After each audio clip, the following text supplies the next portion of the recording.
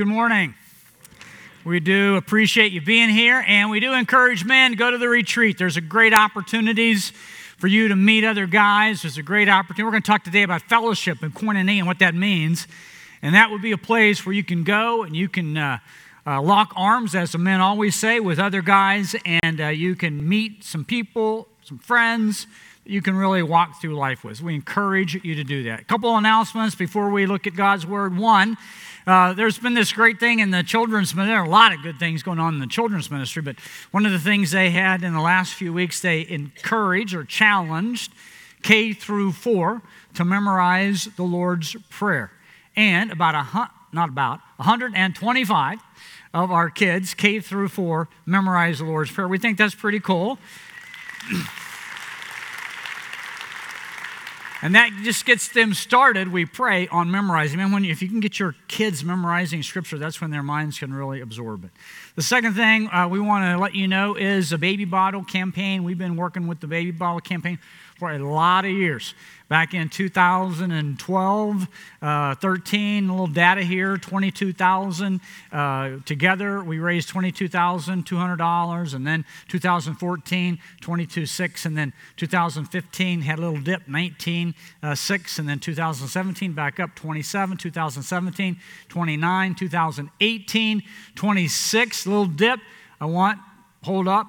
This year, working together, first year with Choices, we raised together $30,600.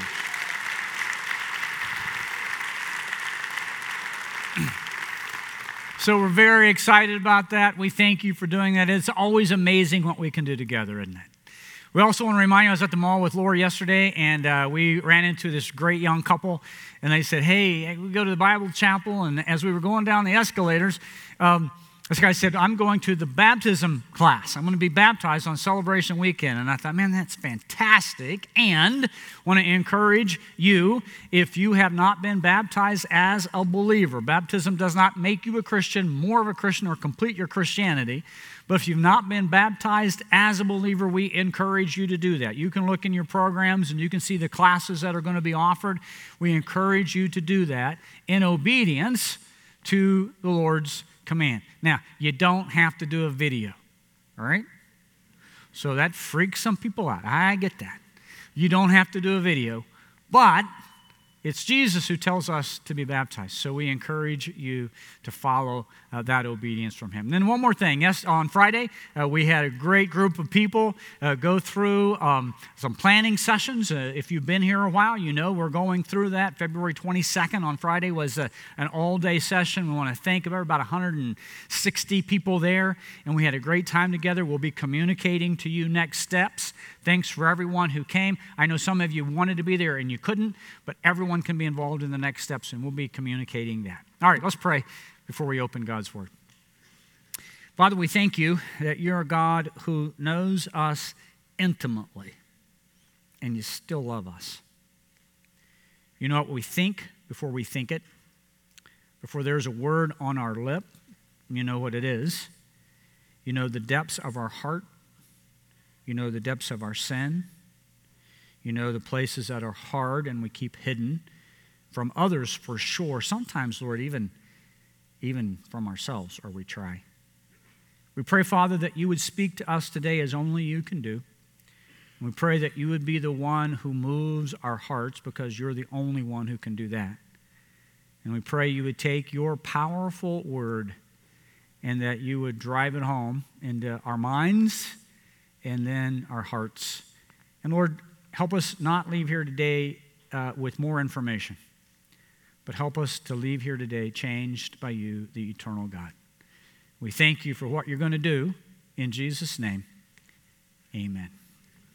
I'm going to ask you to take a few minutes to dream with me before we look into God's Word. And I want you to dream with me about a future. We have a great past here at the Bible Chapel. 1964, we had families come and start this church. Many of them took out second mortgages so they could rent first and then buy.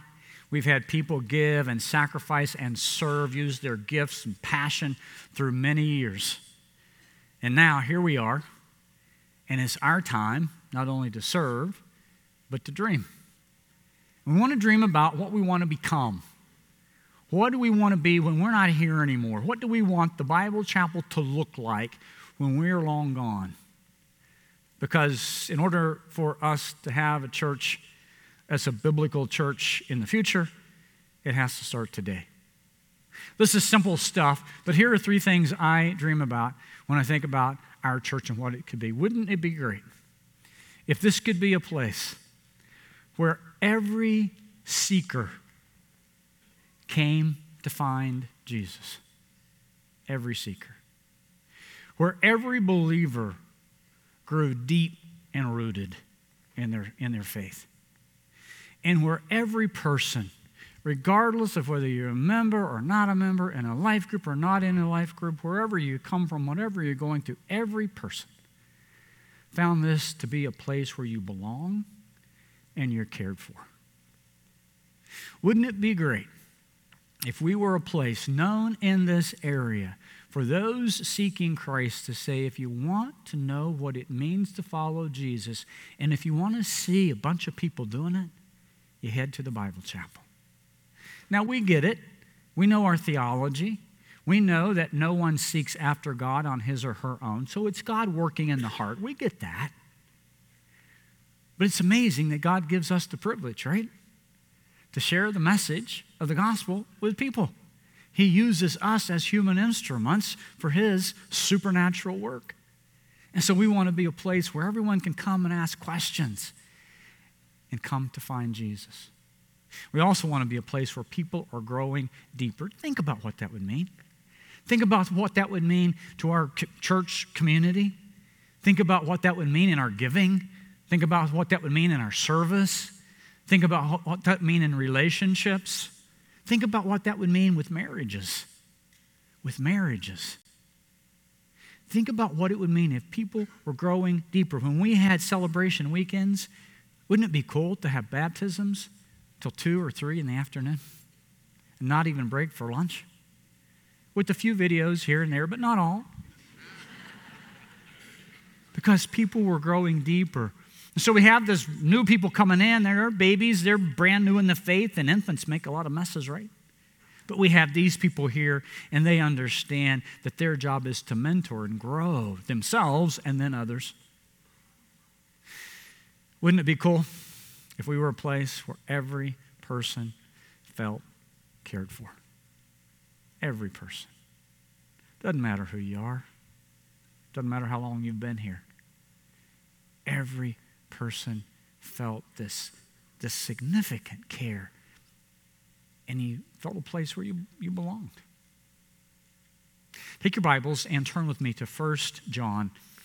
We want to go through the first 4 verses of John, and we want to focus on this aspect of connect. Our 5 essentials, we say a growing believer are involved in these 5 essentials are word, worship, connect, serve, share. And these are also our core values of the Bible Chapel. These are kind of the pillars that we stand on. And I want us to see as we go through 1 John that 1 John really focuses on connect. What's it like to do life together? What do you have to do life together in a significant way, in a meaningful way, in a purposeful way? That's what John wants to tell us. Now, as we go through these first 4 verses today, I want to set the context a bit. When Paul writes his passage, his books, he always says, his letters, he always says, Paul, an apostle of Jesus Christ, to the saints in Ephesus, right? Paul, a servant of Jesus Christ, to the saints in in Corinth. But when John writes, remember John's personality? John is a black and white person. He doesn't have time for introductions. He wants to get right into it. And we're going to see, he never says, I'm John writing to you. He just gets right into his message. The other thing we're going to see is there was heresy going on during that time. We'll look at a couple of schools of heresy in a little bit. And so John, he wants people to know. Remember, he's about 80 years old now. He's an elder statesman. He has street cred. And he wants people to know that he saw Jesus, that he heard Jesus, that he touched Jesus. So here we go. John chapter 1, 1 through 4. Let me read it, and then we'll go back and look at each verse. That which was from the beginning, which we have heard, which we have seen with our eyes, which we have looked upon and touched with our hands concerning the word of life. The life was made manifest, and we have seen it, and we testify to it, and we proclaim it to you, the eternal life, which was with the Father and was made manifest to us. That which we have seen and heard we proclaim to you, so that you too may have fellowship. There's our word we're going to focus on. Fellowship with us, and indeed our fellowship is with the Father and with his Son, Jesus Christ. And we are writing these things so that our joy, or another version, your joy, may be complete. Now, when you're looking at a passage of Scripture and you're studying it, the first thing you need to do is get a big picture. But as you start to dive into it, there are decisions you have to make. Sometimes, some passages are like straightforward. No decisions need to be made. You know what it says. You know what you have to do to apply it. But there are some passages where a couple decisions need to be made, and 1 John 1 is one of those verses. The first thing we have to look at in 1 John 1 is, what is John talking about with word of life? Now, if you use the ESV, the English Standard Version, like I do, how many of you use the ESV? You'll notice that it's on the screen, word is not capitalized. And so the translators of the ESV, along with many commentators in the ages, have come to understand that word of life is talking about the message of the gospel, the words that result in life. Make sense? If you take it, word of life, the message of the gospel, then that which was from the beginning means when Jesus came and he began his earthly ministry. And so John, establishing the historical Jesus, those who take this view, would say he is talking about when Jesus came and started teaching and preaching. Again, there's nothing wrong with that. That's true. All that's true. Nothing wrong with these two interpretations. How many of you use the NIV? When you read that verse, what did you see? The word is capitalized. And so the NIV and many other commentators, and I believe this too, John is talking about not the message of Jesus, that's included in who Jesus is, but he's talking about who? Jesus, the word of life. And if you're talking about the word of life, then you have to go back to this first phrase, that which is from the beginning, is talking about Jesus, who was with God in the beginning, the pre-incarnate Christ. Now, I believe that should be the interpretation. For one reason, that's how John talks. We learn that from his gospel. Remember, 1 John, or the Gospel of John, chapter 1, verse 1, in the beginning was what? The Word, and the Word was with God, and the Word was God. He was with God in the beginning. Nothing has been made without him. John goes on to say, all things were made through him, and without him, not anything was made a thing made that was made. That's why the ESV is kind of hard to read sometimes. I can't. Anyway, in him was life, and the life was the light of men, the word of life. So in Jesus, John is saying, I believe, he is the fountain of life, physical life, moral life, eternal life. He's the principle and source of life. Now, it's interesting that when John says that, he goes into this personal testimony. I saw him. I believed him. I trusted him. I followed him. I even touched him. Why is that so important for John? Remember, John gets right to the point. Remember his personality we saw last time? He's the guy that wants to call fire down from heaven and burn up the Samaritans when they don't want to accept Jesus. He gets right to the point. And during his time in this day, he's writing from Ephesus. He's probably writing to the 7 churches of Revelation, or at least that area. And in that time, in the early church, and still today, there was false teaching. There were 2 basic schools of false teaching during this time. These developed later on. One was called Gnosticism. We read about this in Galatians and other books of the Bible. Gnosticism, the Greek word gnosis means know. And a Gnostic, there's still Gnostics today, basically believe in this simple premise. Again, there's a lot of layers to it, but just very simply, Gnosticism, spiritual things are good, material things are bad. Spirit good, material things bad. So that's why a Gnostic would say, wait, Jesus could not be the Christ. Jesus could not be the Messiah because he walked on earth. He took on flesh. Flesh is bad. God and evil don't go together. So Jesus could not have been the Messiah. So John is saying, oh, time out. We saw him. We walked with him. We touched him. There's another group called Docetism. And again, very simply, Docetism says Jesus' humanity was not real. He only appeared to have a physical body. Now, I don't know how all that works, but he wasn't real. He just appeared to have a physical body. And John says, baloney on that. We touched him. We felt him. It was real. It wasn't an appearance. He was real. There was one guy during this time, and it was called the heresy of Corinthus. And some commentators say that John actually wrote against this guy. This guy died around 100 AD. John was writing against this guy. In fact, some say he wrote his gospel as a rebuttal to this guy, Cerinthus. And Cerinthus said this, Jesus was just a man, right? He came to earth just a man. Then, at his baptism, the Spirit descended on him. So you have God kind of living in him. So he was just a man. God came and lived in him in the form of a dove. He came at his baptism. And then right before he was crucified, he left him because God couldn't hang on the cross. And so John says, hey, time out. I want to tell you about Jesus. I don't want to get apologetical. I don't want it up here. Personally, I saw him. I walked with him. I heard him teach. There was never a teacher like him.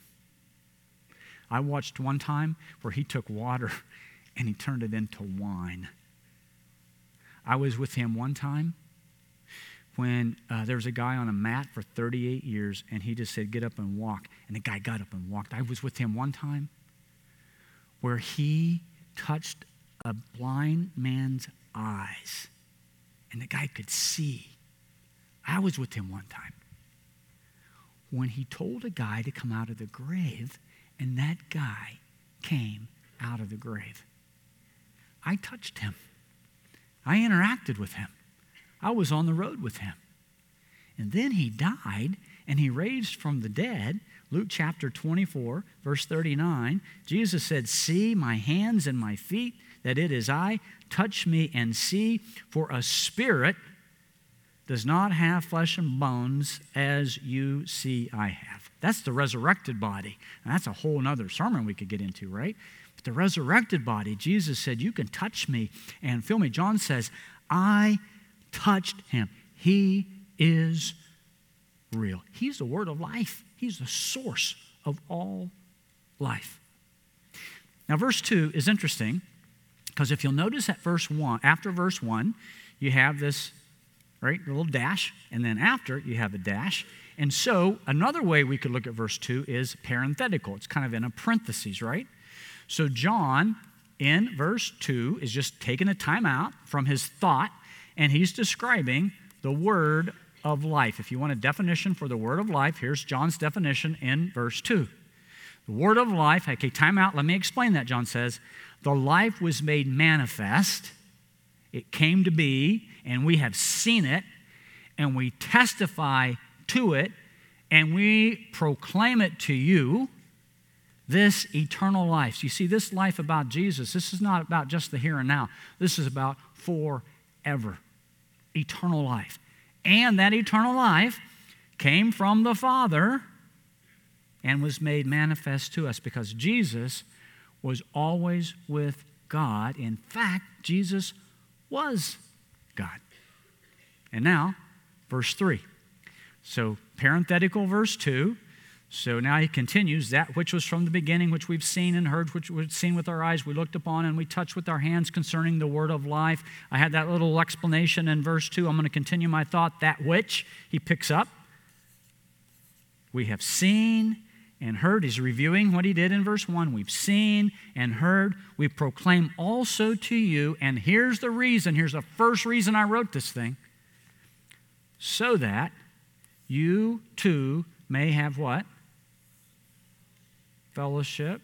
Say it together with me. Fellowship. And indeed, our fellowship, repeats, is with the Father and his Son, Jesus Christ. That word fellowship, we're going to talk about that today. We're going to spend our time there. The word fellowship is the Greek word koinonia. It is a rich, rich word.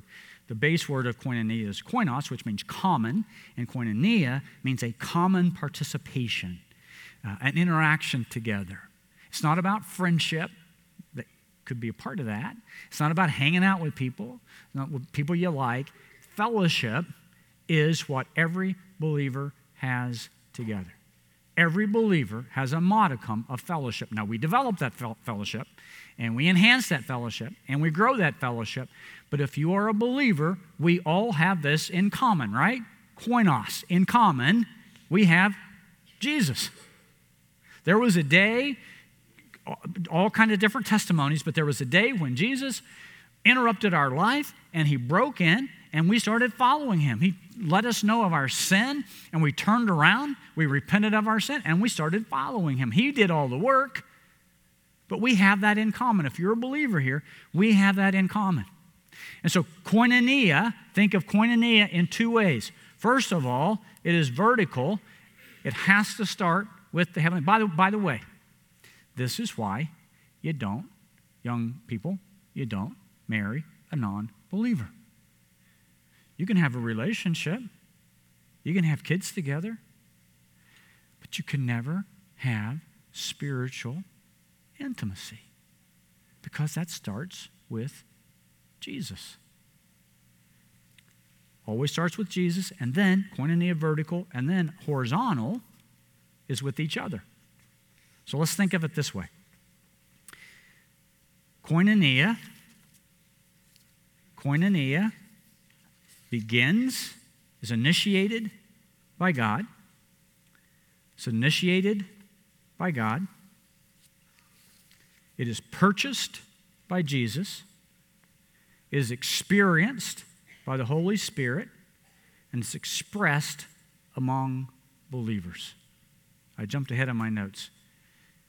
Initiated by God, purchased by Jesus, experienced by the Holy Spirit, and expressed among believers. Here's what I want to do. Take out your sermon notes. What I want to do is to go over the first part of koinonia. Has two parts: how we relate to God and how we relate to each other. So I want to start with how we relate to God. And I want to go over the gospel message. For some of you, this will just be a review. For some of you, you may be hearing it for the first time. For all of us, I want us to understand it. And if you're a believer, your assignment is this: in the next month, you need to share it with someone. Okay? And you need to begin to pray right now. Who's that person going to be? Maybe it's a person I've never met before. Wouldn't that be an adventure? That'd be fun, wouldn't it? Maybe it's a person I know of right now in my family or school or work. I need to be sharing the gospel with that person. Now, there are a lot of ways you can share the gospel, but here are the 4 major points that need to be in your gospel message. The first one was this: everyone is a what? A sinner. No one seeks God. No one's good enough for God. We've all turned from God. All have sinned. Romans 3:23. No distinction. All have sinned and fall short of the glory of God. We are all sinners. That's where we have to start. If a person doesn't admit they're a sinner, then they don't need a Savior. And it's only God working in their heart for them to realize they're a sinner. Anytime there's a seeker, that just means God's been working in their heart. There was we'll talk more about this, but there was a heresy back in the New Testament. A guy named Pelagius said, yeah, it's about Jesus, But you have to kind of walk toward Jesus, and then when you get over here, then Jesus saves you.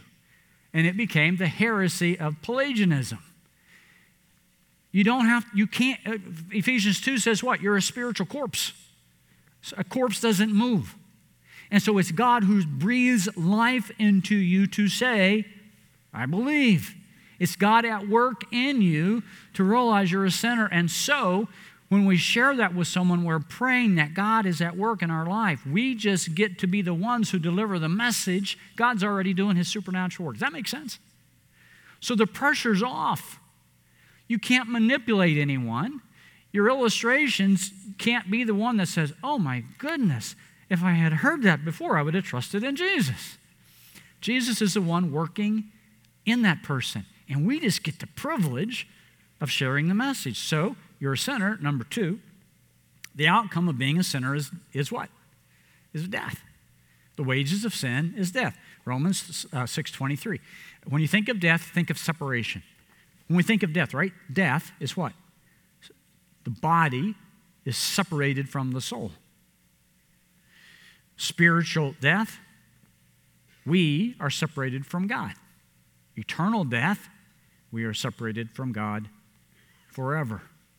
So the wages of sin is death. Again, a lot of ways you can share the gospel. Here are the 4 things. Number 3, you're a sinner. Wages of sin is death. Jesus died for you. Jesus came to do what you couldn't do for yourself. The wages of sin is death, Romans 6:23. But, aren't you thankful for that? The free gift of God is eternal life in Jesus Christ our Lord. Another great verse you can put there is 2 Corinthians 5:21. For our sake he made him to be sin who knew no sin, so that in him we might become the righteousness of God. Last one, fellowship with the Father is through his Son, Jesus Christ. It has to be through Jesus. Jesus is not a good way or one of many ways. He is it. Ephesians 2:8-9, for by grace you've been saved through faith, that not of yourself. It's a gift of God, not of works, so that no man can boast. If you've not done that, if you've not trusted in Christ and God's working in your heart, afterwards there are going to be those of us up here for you to pray with. We'd love to pray with you. If you don't want to come down here, call us, email us. We'll meet with you one-on-one.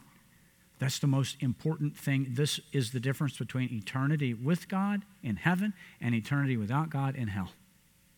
And I don't know of anything more important. So we're here to talk about that with you. If you know this, then you got to share it with other people, because it's more important than the coolest restaurant you've been to. It's more important than that new car you got and how cool it is, and you want to tell everybody about it. We're talking about eternal life. So who are you going to share the message of eternal life with in the next month? That should be your prayer. That's our prayer. When we think about the Godhead, Father, Son, and Holy Spirit, and what they do, right? One God in 3 persons, different responsibilities, if we could say it like that. There's a great verse, 2 Corinthians 3:14, that kind of explains that. This is the last verse of 2 Corinthians, the benediction, and Paul wraps it up like this. May the grace of our Lord Jesus Christ, the gift of Jesus. Jesus died on the cross to give us that fellowship with the eternal God. And the love of God. For God so what?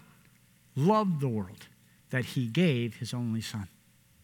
And then here's the beauty. The fellowship of who? The Holy Spirit. So the Holy Spirit comes and lives within us and allows us to have fellowship, koinonia, with God. And it's the Holy Spirit that allows us to have koinonia with each other. Initiated by God. Fellowship is initiated by God. Purchased by Jesus. Experienced by the Holy Spirit. And expressed among believers. So let's think about that. Here we are. We have this commonality in Jesus. And we come together. Man, different personalities, different likes, different backgrounds. Some of you want the music louder. Some of you want it softer. Some of you want this song. Some of you want that song. Some of you like this and some of you like that. It's crazy, isn't it? But we have this one thing in common. We all love Jesus.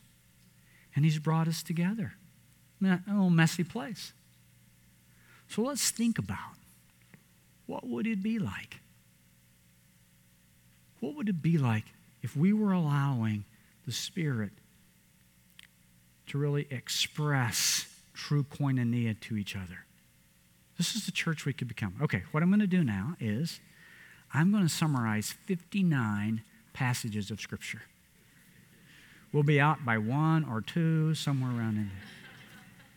I put every one of those passages on your notes so you can look at them on your own. I encourage you to do that. They're called the one another passages. There are many passages in Scripture where here's how we're told to work with one another. Here's what we're told to do with one another. But sometimes there's this red flag, and the writer, inspired by God, says one another. Here are the 59 one another passages. So let me just summarize them quickly. A biblical place of fellowship is a place where you should never feel alone. When you walk in here and you're a Christian, we have something in common. You should never feel alone. Fellowship and cliques don't go together, whether you're 6, 16, or 60. They just don't work. A place where you can always belong, regardless of your job, regardless of your status, regardless of the house you left to come here, regardless of the car you drove here. It doesn't matter. Because we have that commonality in Jesus under the cross. We are all children of the Heavenly Father. You should never feel alone. 4 times in the New Testament it says, greet one another. When you come in, when you gather together, greet one another with the holy kiss. Now don't do the kiss thing here. That is weird. That's for the New Testament. That was their culture. But a handshake would be great, right? Looking in someone's eyes and saying, we are glad you are here. Thanks for coming. Can I sit with you? Brand new here? Can I sit with you? So Cammie, maybe here, I don't know, Cammie, are you over there? Cammie's right there. Cammie was telling a story on Friday. She came by herself, and she sat down, and she came for a little bit, and then she was gone a couple Sundays, and then she came back, and someone 3 rows back said, hey, where you been? We missed you.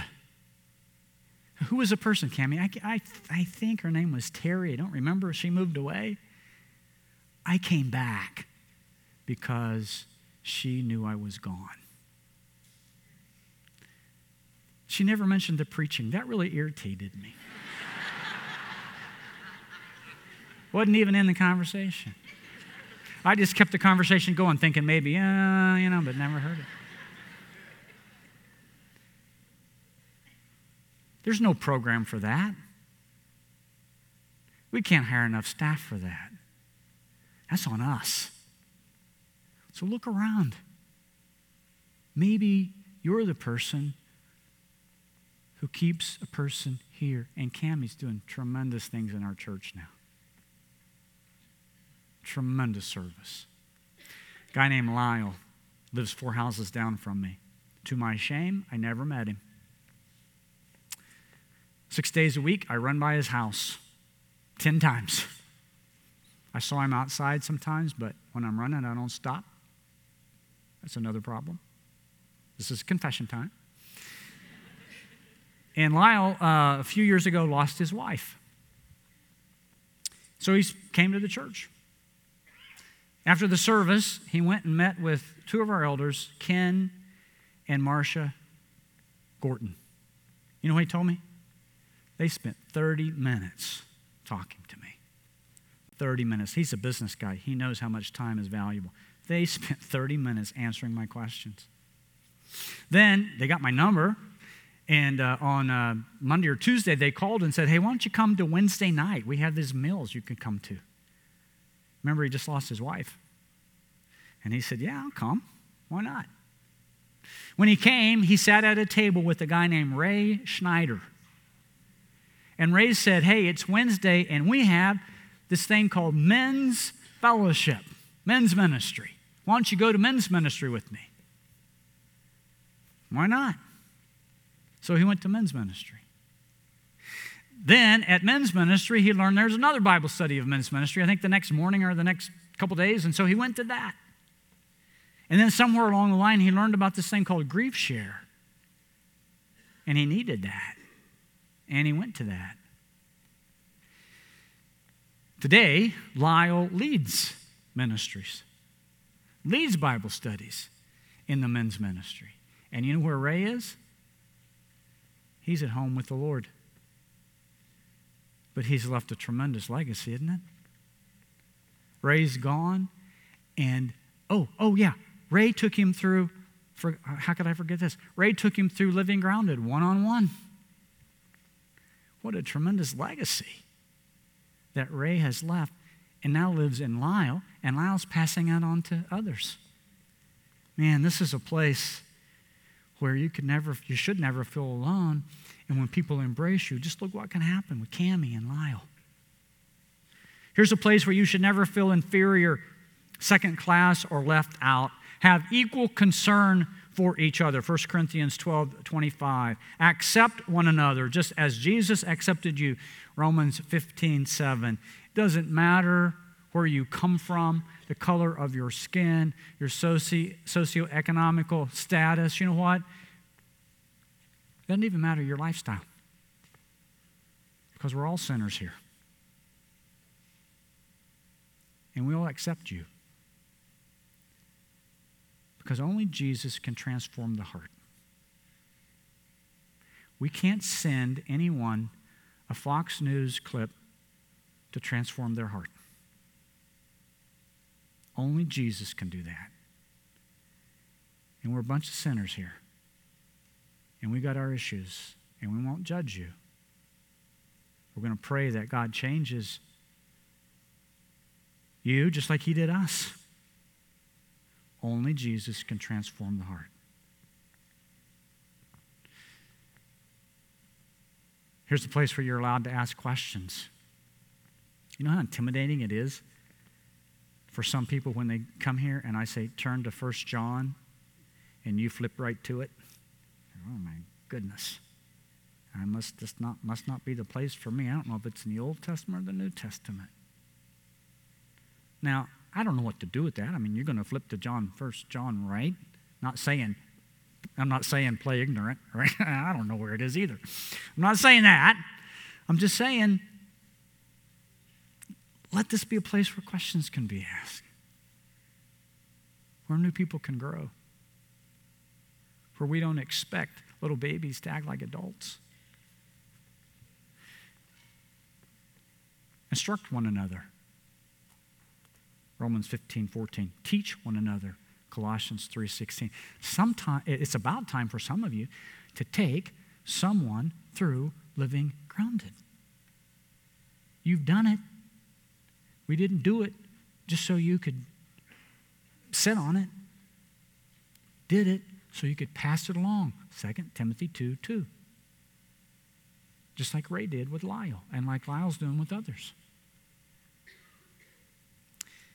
Where you can be encouraged.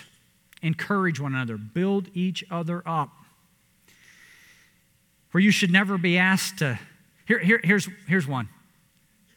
If we're doing this thing right, we never have to have an announcement or something in the program that we need people to serve someplace. Or we never have to stand up and say, we're behind on our giving, so we really need to pick it up. By the way, we're behind on our giving and we need to pick it up. But we never have to say that. You know why? Because everybody's serving. That's what you do. That's what you do in fellowship. You find what your gift is, your passion, you get trained in it, and that's the best part of your week. You can't wait to serve. Now, I'm not saying everyone should serve in the nursery. I mean, that'll be like sticking pins in my eyes to serve in the nursery.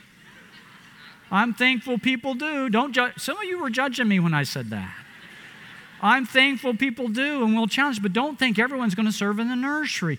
But we will find a place, and we need you to serve. And sometimes you just have to stick pins in your eyes and go serve in the nursery, right? Actually, I love those little babies over there. They're cool. I take that back. We'll find a place for you to serve, where you use your passion and your gift, whatever it is. There's a place you're supposed to serve. It's a place where you don't hold grudges, bear with one another, forgive whatever grievances you may have against each other, where your sin is confronted. Fellowship is not just us standing around singing Kumbaya by the campfire. Sometimes we got to say, hey, look, I love you too much. I'm invested in you way too much to let you talk like that, act like that, do those things. Time to come back home, isn't it? Where sin's confronted, where you're cared for and prayed for.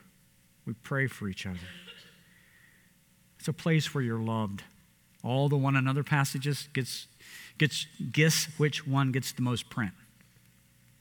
Love one another. Truth and love. Speak the truth in love. Are we going to be that perfect church? No. That doesn't mean we shouldn't be striving toward it. And by the way, if you find a perfect church, don't go there. You will mess it up.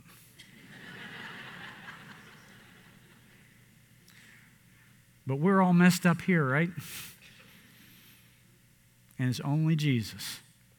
It's only Jesus can transform the heart. It's only the Holy Spirit working in us who can allow us to experience true fellowship with God. And it's only the Holy Spirit working in us where we can experience true fellowship with each other. So the cool part is we get to do that now.